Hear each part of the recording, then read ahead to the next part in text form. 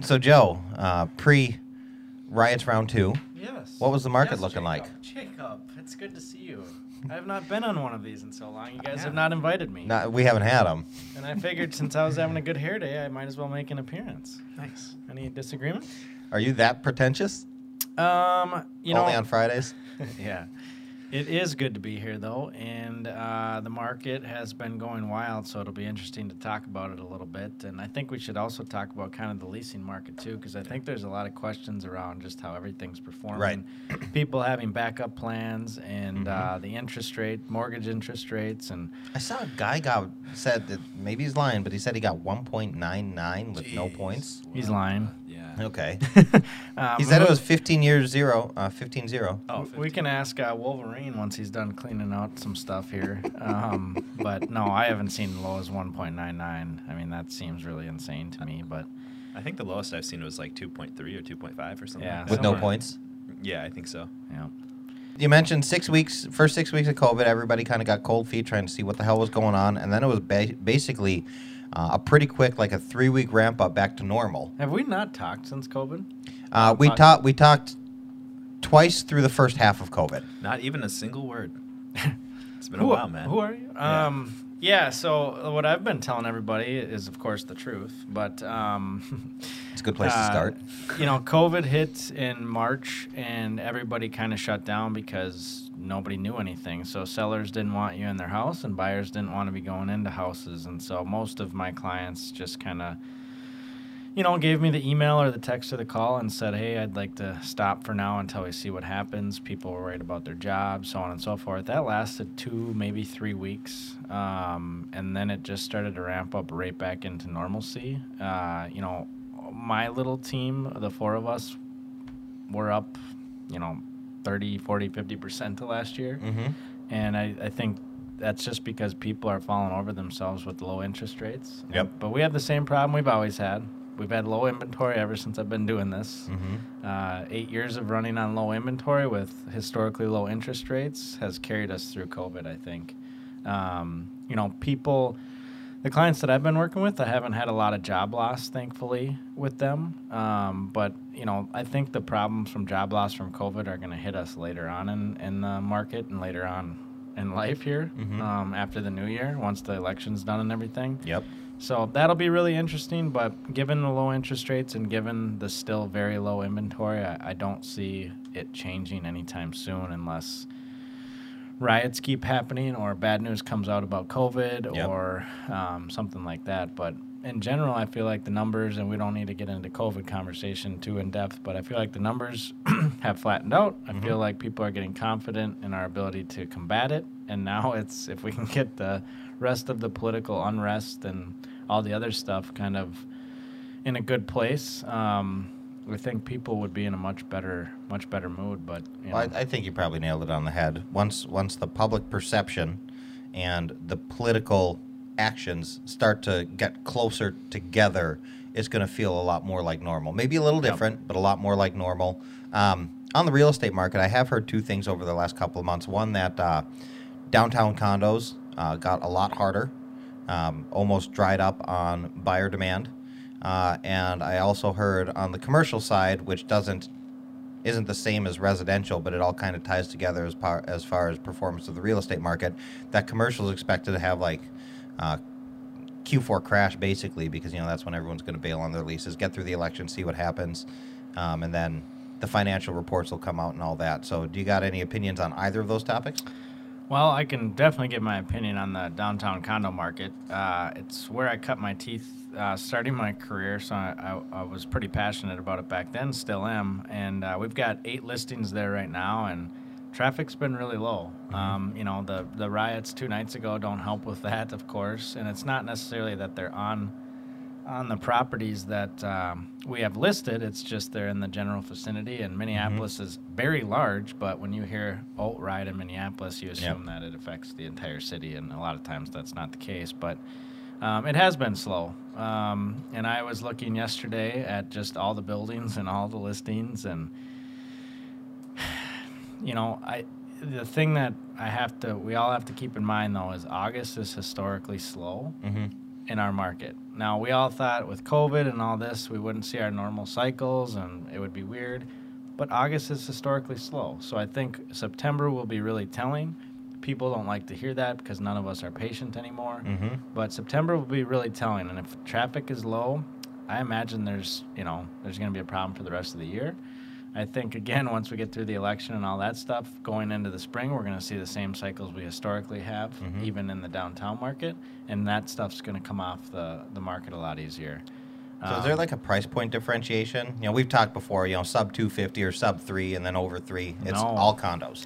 Yeah, and, I'm judging it off of, our 8 listings, but I'm also studying 8 buildings, right? Yep. We have listings from $199,000 to $585,000, and everywhere in between, $390,000, $430,000, and it's pretty consistent across the board. Now we'll see upticks on showings on some of them at certain time periods, but the conversations with sellers has been hard because just don't have a lot of answers. This is the first time we're going through pandemic combined with riots, combined with normal market activity.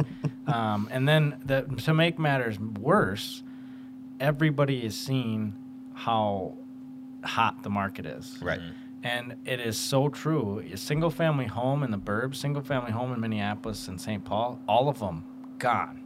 I mean, multiple offers, doesn't matter how nice the property is, it's just gone. Now, people have to be reasonable with their pricing because if you overprice something, they're still sitting. Yep. But if you're reasonable with your pricing, things are going in multiple offers, and it's crazy.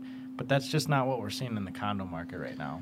So would you, total speculation, and we can skip the question if you want to, Jordan can cut it all out, but do you think a lot of that is because of the large wave riots back in end of May and June, where a lot of people are now unimpressed with downtown Minneapolis and they're trying to get out to the burbs, so that's causing the SFH to go like that and maybe the condos to stay longer? No, I actually don't think people are scared in leaving Minneapolis, and I don't think people are scared in not coming to Minneapolis. I think it's part of it because I think Minneapolis right now has a stigma to it, especially downtown. However, think about the reason people live downtown Minneapolis. You want to go to Twins games, you want to go to Vikings games, you want to go to restaurants, you work downtown, you want Skyway access, you want to be able to bus to work, the nightlife. Target corporate, nobody's going into the office right now. That's 10,000 people downtown that are no longer needing to go downtown. Yep. So the need for those people or want for those people to live downtown to be able to hang out with their friends and go to work every day isn't there anymore. Not to mention, there's no Twins games. That's 80 days a year where you have Twins games. Yep. So a lot of activity, vibrancy downtown. Vikings games, 8 games a year. We'll probably have them. Fans won't be allowed. And then, you got the connection to the river, but some parts of downtown, they're just not all that attractive right now. And it's not because I feel like they're unsafe. It's just... nothing's happening. No. You're almost better off being in Woodbury and going to Chili's than you are living downtown because you don't even know if the restaurant's open right now. That makes total sense. And I'm a downtown guy. I love downtown Minneapolis, and my family very well knows I'd love to live down there.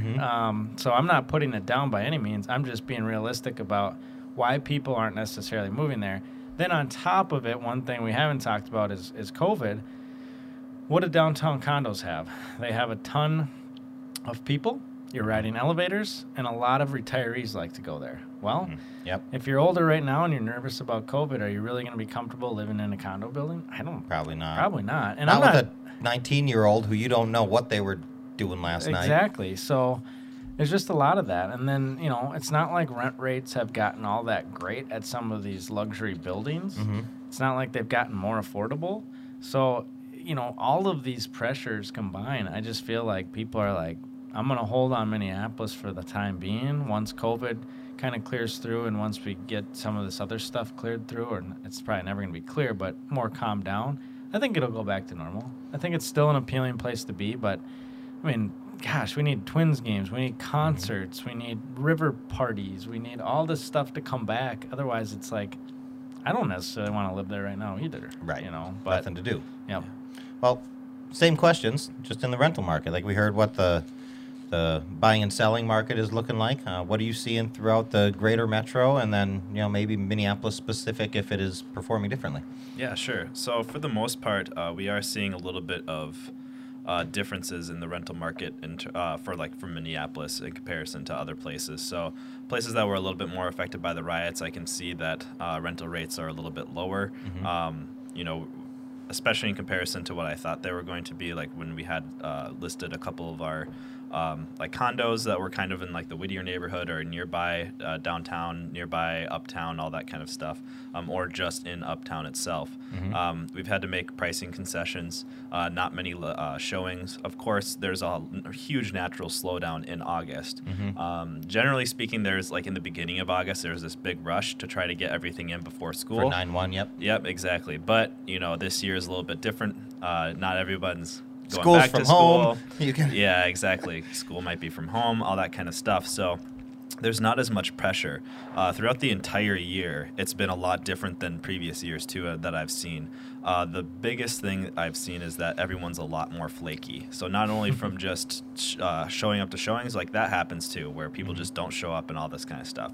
But it's just to such an exaggerated effect, in my opinion. And then not only that, but as you get closer to signing the darn lease, like people are like, oh, hey, I just like lost my job, or which is a legitimate thing. Otherwise, some people are like, oh yeah, no, I had like 3 other places I was looking at, and they don't even bother telling us, even when we ask, like, are you looking at it? No, I really love this one. Yeah, so they're negotiating 3 contracts at the same time and then picking one. Right. And screwing 2. Exactly. So people are just really hedging their bets, and I mean, I would probably do the same thing. You know what I mean? It's a little different in brokerage where you're putting in an offer, and this is like a very earnest money and inspection time frame and the amount of yeah, exactly. Whereas seriousness level is much higher. Exactly. Yeah, but for rentals, it's not the case. So people just kind of go through the transactions willy-nilly, and sometimes it's like a day and a half goes by before like they respond to us and like, hey, did you review the all this kind of stuff, and they're like, oh no, we signed already like 3 days ago. I'm like, what?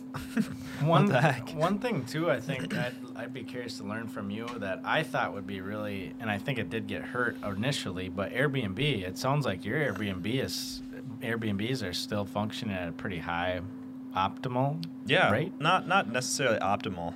So I do have a little bit lower. Well, I also forcibly put them a little bit lower, so then there's a little bit more demand and whatnot. But it's just more or less changed. So more people are looking for longer stays. Yeah. Whether it's like a week, whether it's like months, like 3 months or whatever. People are looking to stay for that rather than all of these things that would draw. Like we don't have anything that draws people for like. They're not coming in Friday night for the Twins game and then leaving Saturday morning. Yeah, Sunday. Exactly. Yeah. So without all of these events happening, you don't have a lot. So you see a lot of people that are like, hey, I'm moving in here just to like get closer to college, and so I'm in a transitional phase, or my lease at this other place starts, so I need to stay here for like 2 weeks, all that kind of stuff. Yeah.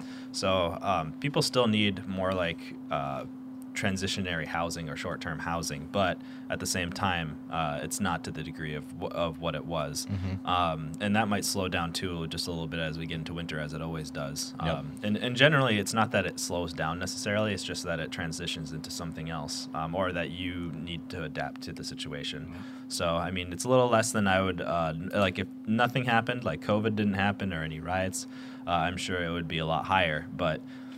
You just kind of adapt, and especially in comparison to people that have lost their jobs and everything, I'm super grateful that I have the opportunity to serve others in terms of short-term housing during a global pandemic and all that kind of stuff. Of course, making sure everything's safe for them, but having still that income source and being able to,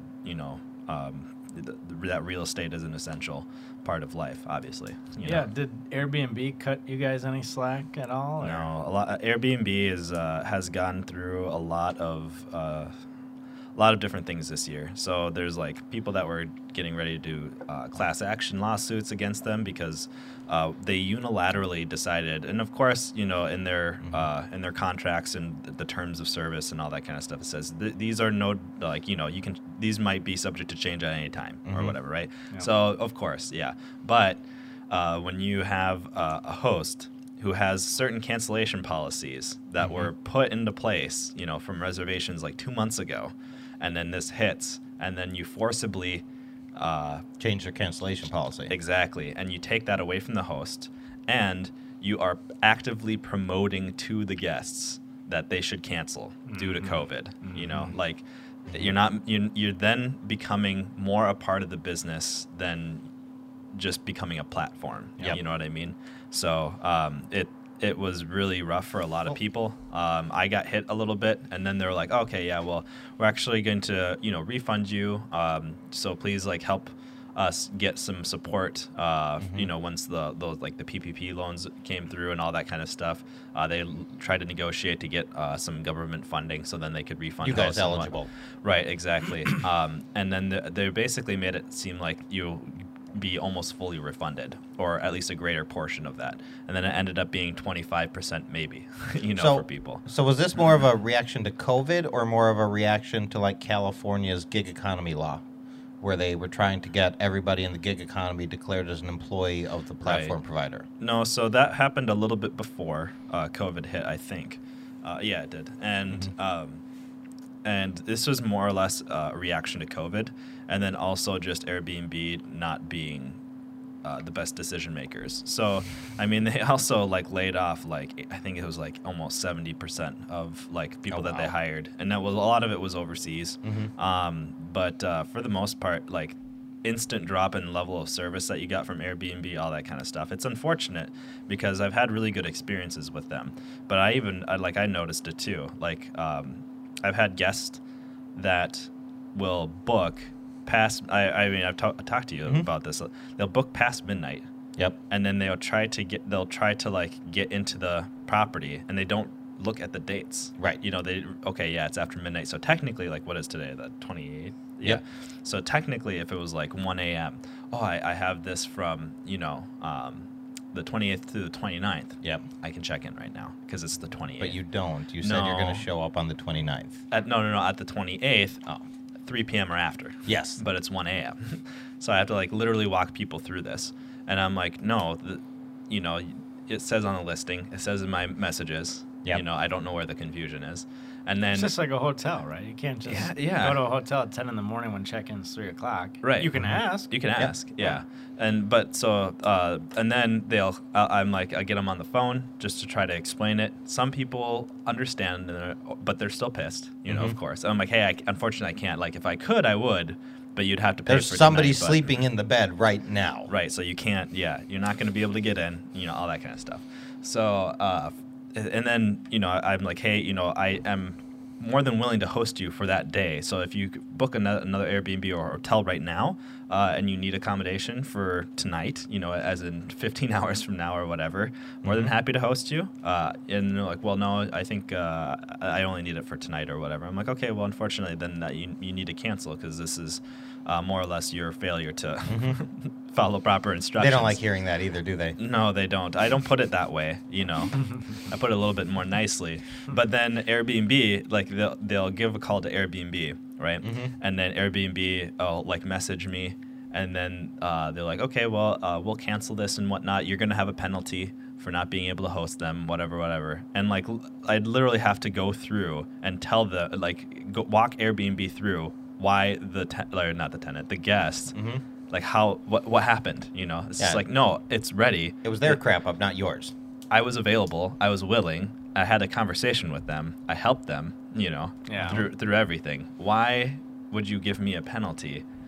Right. For, it's just crazy. Yeah, so all this kind of stuff happens. And so for the most part, short-term rentals can be very good right now. I think it's a good opportunity to take a look at what makes sense if you're looking to get into that game.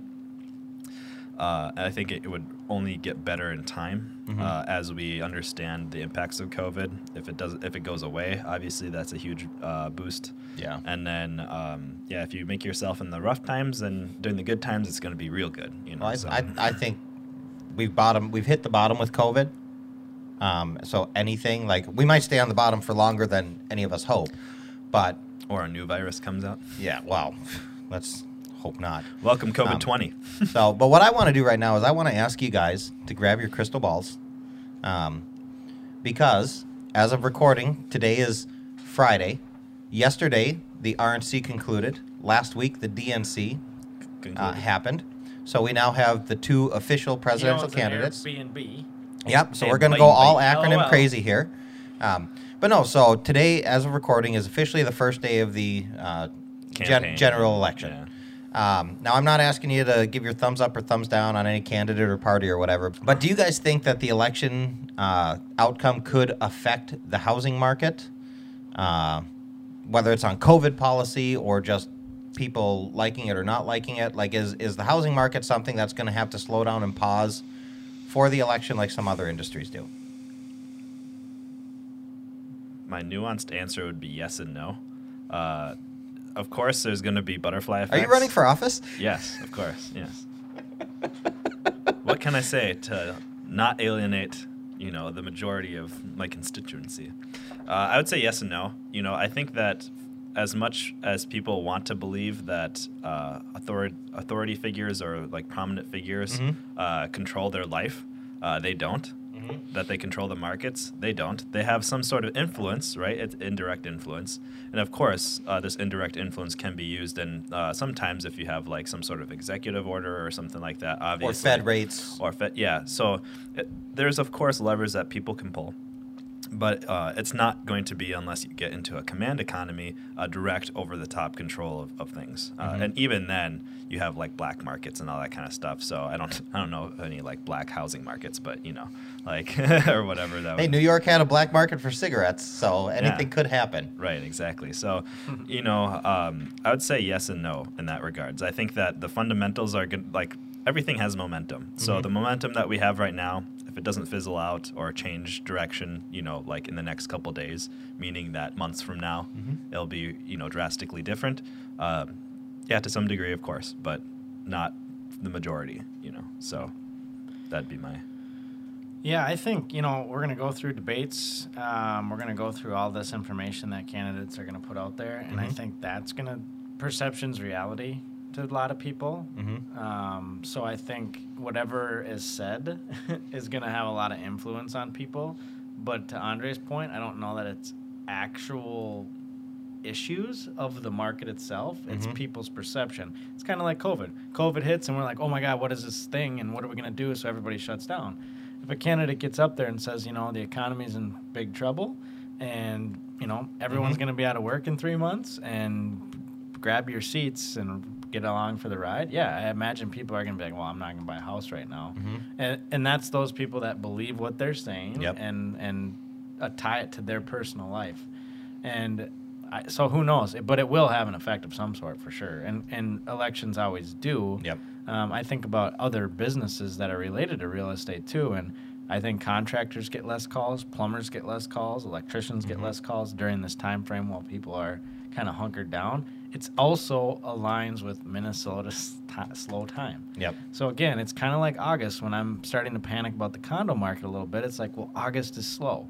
November and December are slow. September and October are better months in Minnesota, just like March through May are.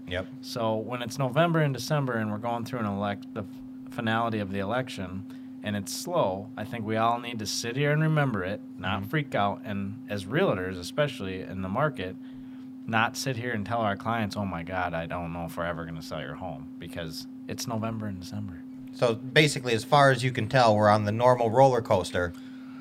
Let's wait until we find out that it's not the normal roller coaster. And you both think it'll be some minor ancillary impact, but probably nothing It might not be minor. It could be major, but I don't think it'll be long-lived because it won't be the result of actual policy, like stuff that's happening. It's going to be perception, and then it's just like COVID. Once the perception of COVID is, okay, we can survive this, people got right back into buying and selling homes. But of course, this is all guessing, and I don't know what either candidate will say or who will win. But if they say some pretty radical stuff, which I don't think they will, because that's not how you win, then there could be a major impact. But yeah, as of right now, I feel like we've been chugging along for a long time. There needs to be a market correction. I think COVID actually extended what would have been a market correction over the next year or two. But I've been anticipating a market correction of 5 to 8%, not 40 back in 2008. And I try to remind people that 2008 was majority driven by the mortgage industry, not the real estate industry. Mortgage industry was lending subprime loans. People were underwater on their homes and foreclosing at rapid rates because, well, they could walk away or they could give the bank $100,000 to walk away. What are you going to choose to do?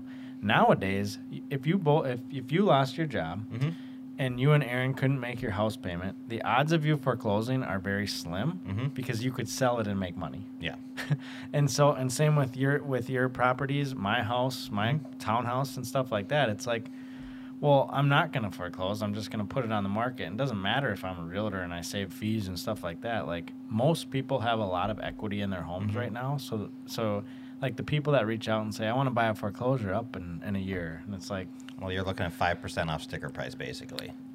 And nothing huge. And if it's a true foreclosure and the bank has it now, it's not going to be like 08 when the bank just wants to salvage something. Yep. Nowadays, a bank can list the property and get its asking price. Right. They don't have to. Now, if somebody goes in and trashes it, removes all the copper piping, and takes the furnace or what, then you got to do something about it. But most of the time nowadays, the bank-owned properties I see, they go in there, they replace the carpet, they make sure the appliances are working, they clean the furnace, they make sure the outside's painted, and they list it for what the value should be on the market. That's what you're going to see, not banks just throwing a bunch of foreclosure inventory out there. So let me give you an example to compare 2009 to 2020. In 2009, we tried for the first time in our lives to buy a house. And you're a St. Cloud boy. You know, over by St. Cloud Wade Park, by the line, there's, what is that, HR Pesties? HR Pesties. Yep. So Good place for lunch. Good bar. The house right behind the wood separating fence was the one we offered on. It was listed at 52. You'd be a raging alcoholic. We would have also... More so than now. We had one kid at the time, so it was a 2-1 with a den that could You'd be have converted. 10 kids by now if you lived there. And we ended up 100K in offering equity. we ended up offering our highest at 58,000, and we got beat out by 15 grand on a cash offer. Compare that to now, you know, we paid, you know, $230 or whatever it was for a 4.2. Was that $50,000 house for a 2.1? Was that in line, or have we, with average 3% growth, or are houses today just way overinflated and people are just buying them at that prices because that's the market? I know Joe is a master of St. Cloud real estate in 2009, so. Let me paraphrase. Was 2009 in the dumpster where everything was undervalued, or was it more so where it should have been valued and there was no ridiculous market inflation? No, I think what I'm seeing people pay for homes now can get ridiculous at times, but in general, I see the value, especially with interest rates the way they are. I mean, $1,800 a month, $1,500 a month mortgage back then is way different than a $1,500 a month mortgage now. So the inflation comes with the territory too. Interest rates back in 2009, 6% maybe 7%. I didn't have a mortgage yet, but by 2012 they were down in the mid 3s or low 4s or whatever. So I think prices have come up because of that, but again, you're talking about way different markets: St. Francis versus St. Cloud, Minneapolis versus any of the other markets. But I don't think we are seeing the inflation we saw in like 2006 because, again, there was appraisal fraud. Nowadays, no income verification. Appraisers don't even want to look at you or talk to you. They'll purposely give you a low appraisal. They'll fog the mirror. You got to fog a mirror back in 2008 to get a loan. Now you got to go through. Now you got to go through. The fifth degree just to get even your pre-approval, which is all good stuff. And we're starting to see 0% down and some other lower credit being allowed again and stuff like that. That's scarier, but it's not to the extent it was back then. I mean, more responsibly. It's not tied to securities anymore, is it? Right. Yeah. The Big Short. Yeah, I love that movie. I'll I probably did watch not. that tonight. I thought I understood what happened in 08, 09, and I did. Like, I understood the top 5%. Yep. That movie broke it down in such an understandable way. The one that I always bring up as part of that movie is when the guy's talking to the stripper and she owns 5 homes. And he goes, well, how are you going to pay for all those when your loan comes due in 3 years or 2 years or whatever, 1 year? And she was just like, what? What are you talking about? And he's like, well, you got to make whole on those. You're on a balloon, Your rate's going to adjust to a payment that you can't afford anymore, and she just had no clue. Nowadays, locking into an ARM is very rare Mm-hmm. because interest rates are so low, so Yep. you don't have to. But if you are, you're doing it for a specific reason, Right. not because not because you're trying to buy up multiple properties Right. necessarily. So I think the values that I'm seeing now are pretty in line. I mean, like I said, we've lost out on offers we've written $50,000 above list, and some of those homes I'm like, I don't know how they're going to appraise, and I don't know why you pay that much, because you got to sell it eventually, and then you need the market to go even farther. But So yeah. all of the cogs and gears are being more responsible now, which is, so even though the prices might seem like they're higher than a buyer would want to spend, I mean, Yep. because we're all cheap, it's actually looks secure and like it's responsibly done. Yeah, I think we're doing irresponsible things now. I mean, I see them all the time, especially as a listing agent with some of the valuations that we're getting. I think some of the stuff is irresponsible. Like, people are waiving inspections, people are going $30,000 above list without appraisal protections. But Ooh, that's risky. But people are so pent up here, right? Like, they haven't been able to buy a house because they keep losing out. So you almost have to do those things to win it. Maybe even for like a year. You Yeah. know? Like it was still bad last year, Right. before COVID. And Right. And so even shorter supply. I think I say irresponsible, but on certain homes, those things are okay.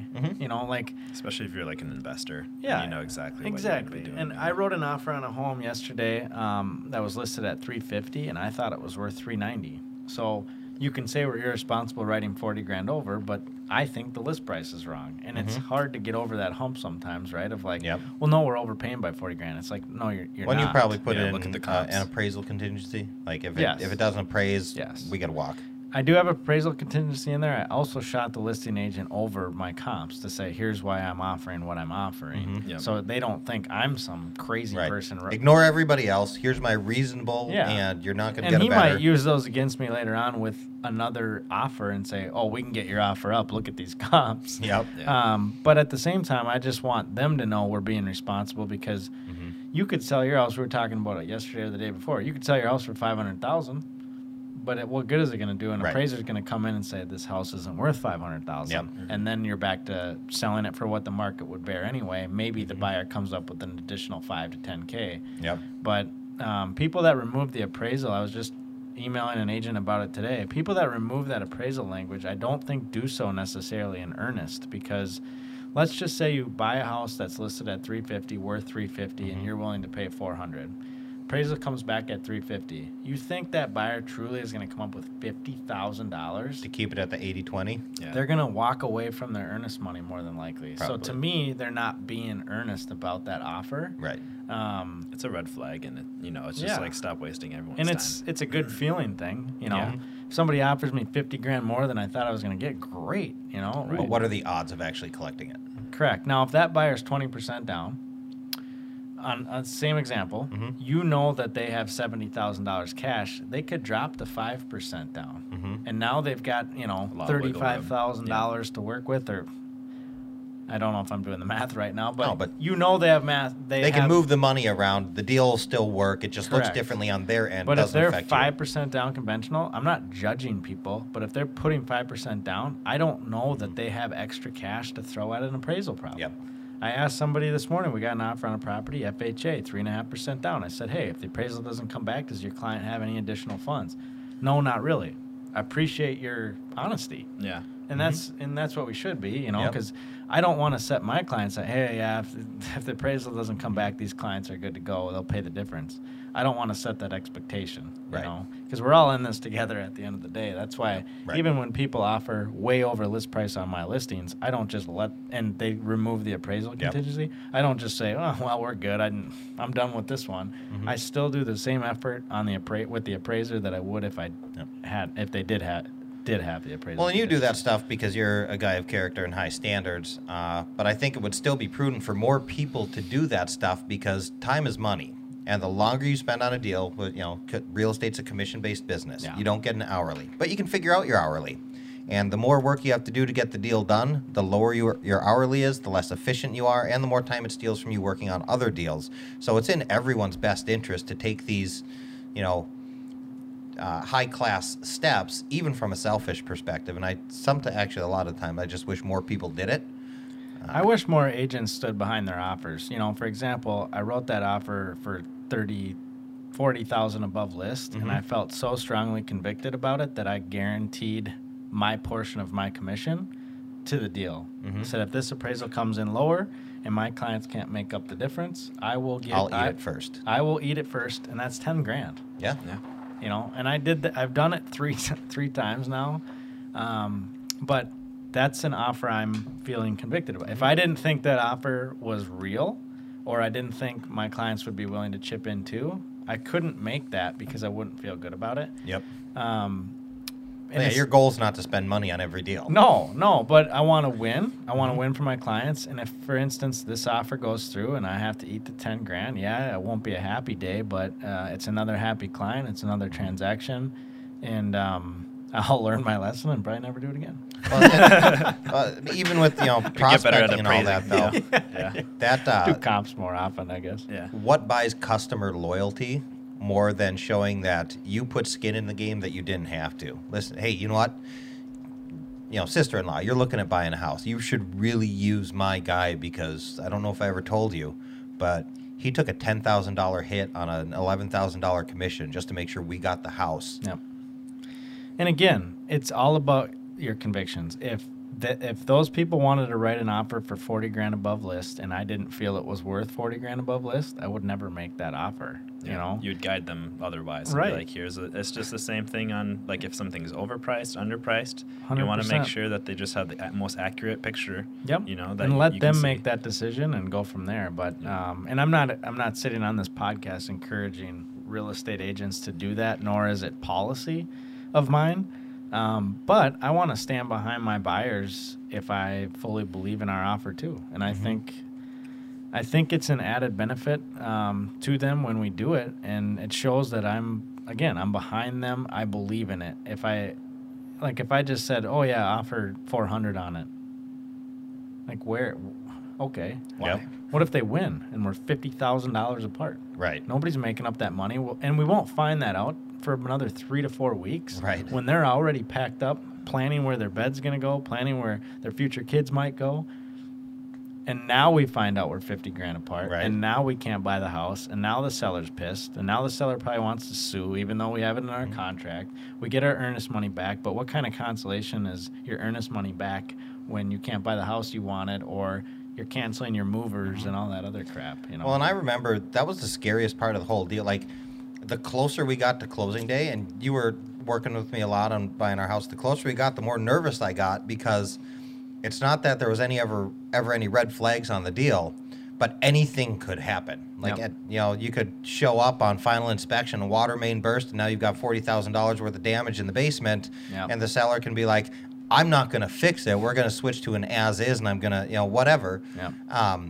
So the house burns down. Exactly. That's just, it's like, all right, we are now committed in motion. Yeah. We've already, we've registered with the new school. We've been driving for 2 weeks to this district that's an hour away from us.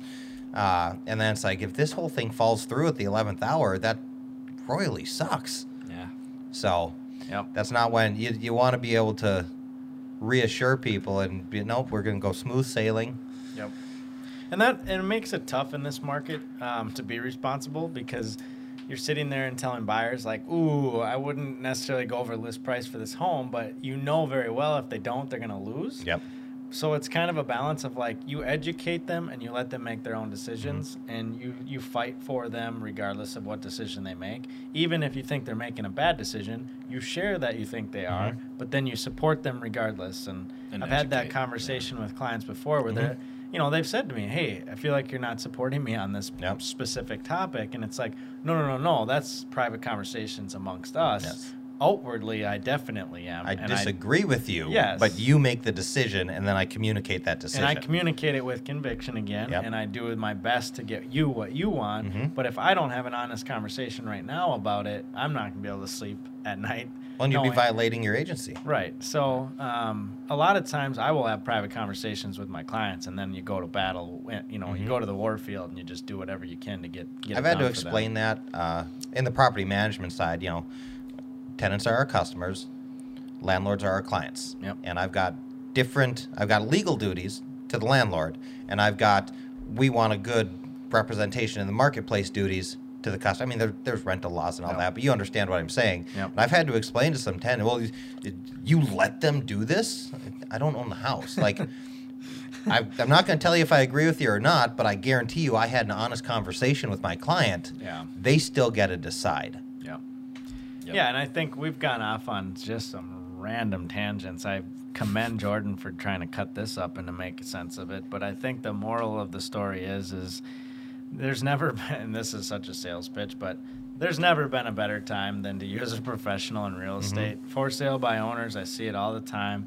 Like, we do earn our money. I know some people sometimes are like, well, that we sold our house overnight, multiple offers, that was easy. And it's like some deals work out that Yes. way and some do not. And we run around with our heads cut off and we work 18-hour days and we work just as hard as other people. And I think Or you know, harder. or harder. And you know, this is a total joke, but Michael and I were at a appointment yesterday, and Michael used to be in the nursing field, and we were meeting with a nurse, and she very jokingly, knee-jerk reacted, said, "Oh, you're just a realtor now?" And I said, "Hey, wait a minute, we save lives." Yeah. And she felt so embarrassed about it, and I told her, I'm just giving you crap. Right. I know you didn't mean it like that, but the reality is we are just realtors, but in a market like this, when shit's chaos, Crazy. have us at your, especially as a buyer, you don't even pay Right. for our services. And as a listing agent, like, let us navigate it for Yeah. you. We earn our money, I promise. Well, so Management company too, like the BSM in that regard is set up to protect people when this chaos comes. Yeah. Now we're learning some of this stuff along with everybody else. Yep. Dr. Fauci's not sitting back in Andre's office giving this us is how you do a showing. Yeah. He's not sitting back there. So we're learning it just like every other brokerage is learning it. But if people don't see the value in management and leasing and real estate during a pandemic, Yep. I mean, I can't help them. Well, to put it another way, 90% of the business is still the same and still the stuff that you cut your teeth on and you cut your teeth on, and you've got it down pat to where you could do it asleep. Yep. And the good news about that is for a client, if they're inexperienced, they don't have to worry about the 90%. So you've got almost all of your mental energies that you can devote to figuring out the 10% that's different.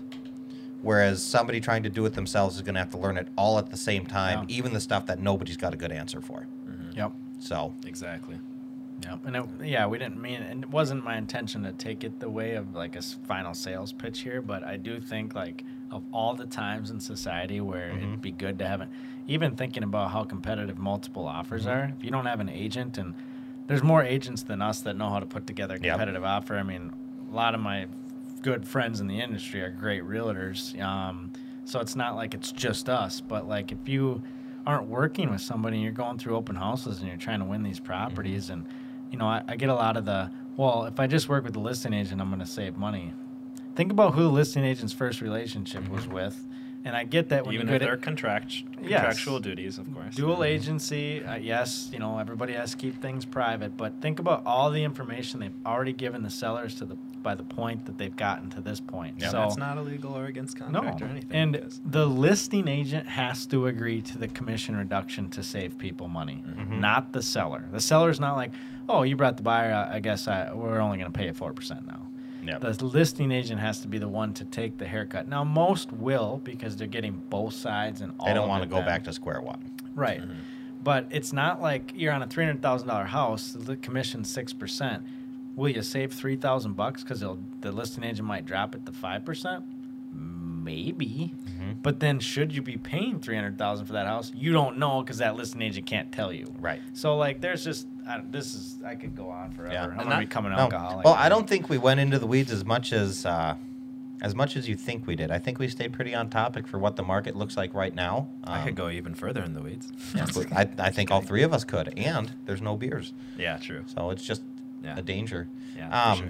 I guess as far as the real estate, you know, we covered future expectations regarding the election, standard cycles. We talked about what the rental market looks like in Minneapolis and greater Twin Cities. We talked about the real estate market in Minneapolis and greater Twin Cities. I guess, is there anything else that's relevant to real estate that we should really talk about right now? I haven't heard anything's going to happen with interest rates. They're probably stuck where they're at least through November. I'm not aware of any legislation or any hiccups. Hopefully we're done with riots, because that's probably the biggest potential powder keg. I mean, that could tank property values. We get another 2 or 3 rounds of riots, and Minneapolis could be donezo. But that's, I think that's speculation right now. Yeah, I think there probably will be more riots, I'm sure. Well, Britt's Pub said yeah. downtown is not safe for consumers right now. Yeah, I mean, not even just like in the next like couple days, but there'll probably be more eventually as well. So, the only other thing that I can think about in comparison to like low interest rates and all this kind of stuff is that just the fiscal policy or monetary policy that's being promoted right now, with throwing tons of like trillions and trillions of dollars into the economy, and what that'll do, not necessarily right now, but down the line, and more or less devaluing the real. Do. Yeah, exactly. Devaluing the real value of the property, because, of course, that will mean that the prices are going to be increasing, but that's not necessarily meaning the actual value is increasing. It's just that the price tag is along with the money white supply. flag on inflation for sure. Yeah, it's like things are, but that might not hit for a while, as well. So, but apart from that, I think that we covered pretty much everything. Just to put it, the gist of it, there are some minor influences on the market right now that we've seen evidence of. A little bit different of the market reacting to maybe riots, current events, that kind of a thing, and then of course just standard market cycles. It's not that big of a departure from what we can normally expect. So, if someone's trying to spin it a certain way at you and really emphasize the huge changes, well, kind of take it back to reality and see that we're not really that far from where we could expect, especially considering how everything has been handled and how our daily lives have changed so dramatically in people's mental states, right? So in comparison, this is almost probably the most normal thing about life, right. I think that was my biggest surprise. After that, 3 to 6 week initial period where you're like, I might be busier than I was this time last year. I totally was. Yeah. I think the 2 groups of people that are staking a claim to making more money in the world, though, are nurses and teachers. Yeah. I mean, if you haven't appreciated a teacher till this point, I mean, good God, I can't tell you how many parents I talk to that, they're lamenting. Yeah. And teachers aren't the highest paid people in the world either. And then you got nurses who are on the front lines of even non-COVID stuff, just risking COVID stuff all the time. And, their employers don't even really want to probably test them. And I don't know, it's just a goofy world. But I'm going to peace out on that comment because I could go on about this topic. I'm going to not talk about that either because I've got strong opinions. Spay and neuter your pets. Yeah. Thanks, Bob. All right. Well, I think we're done on that one. See you guys. Thanks for listening.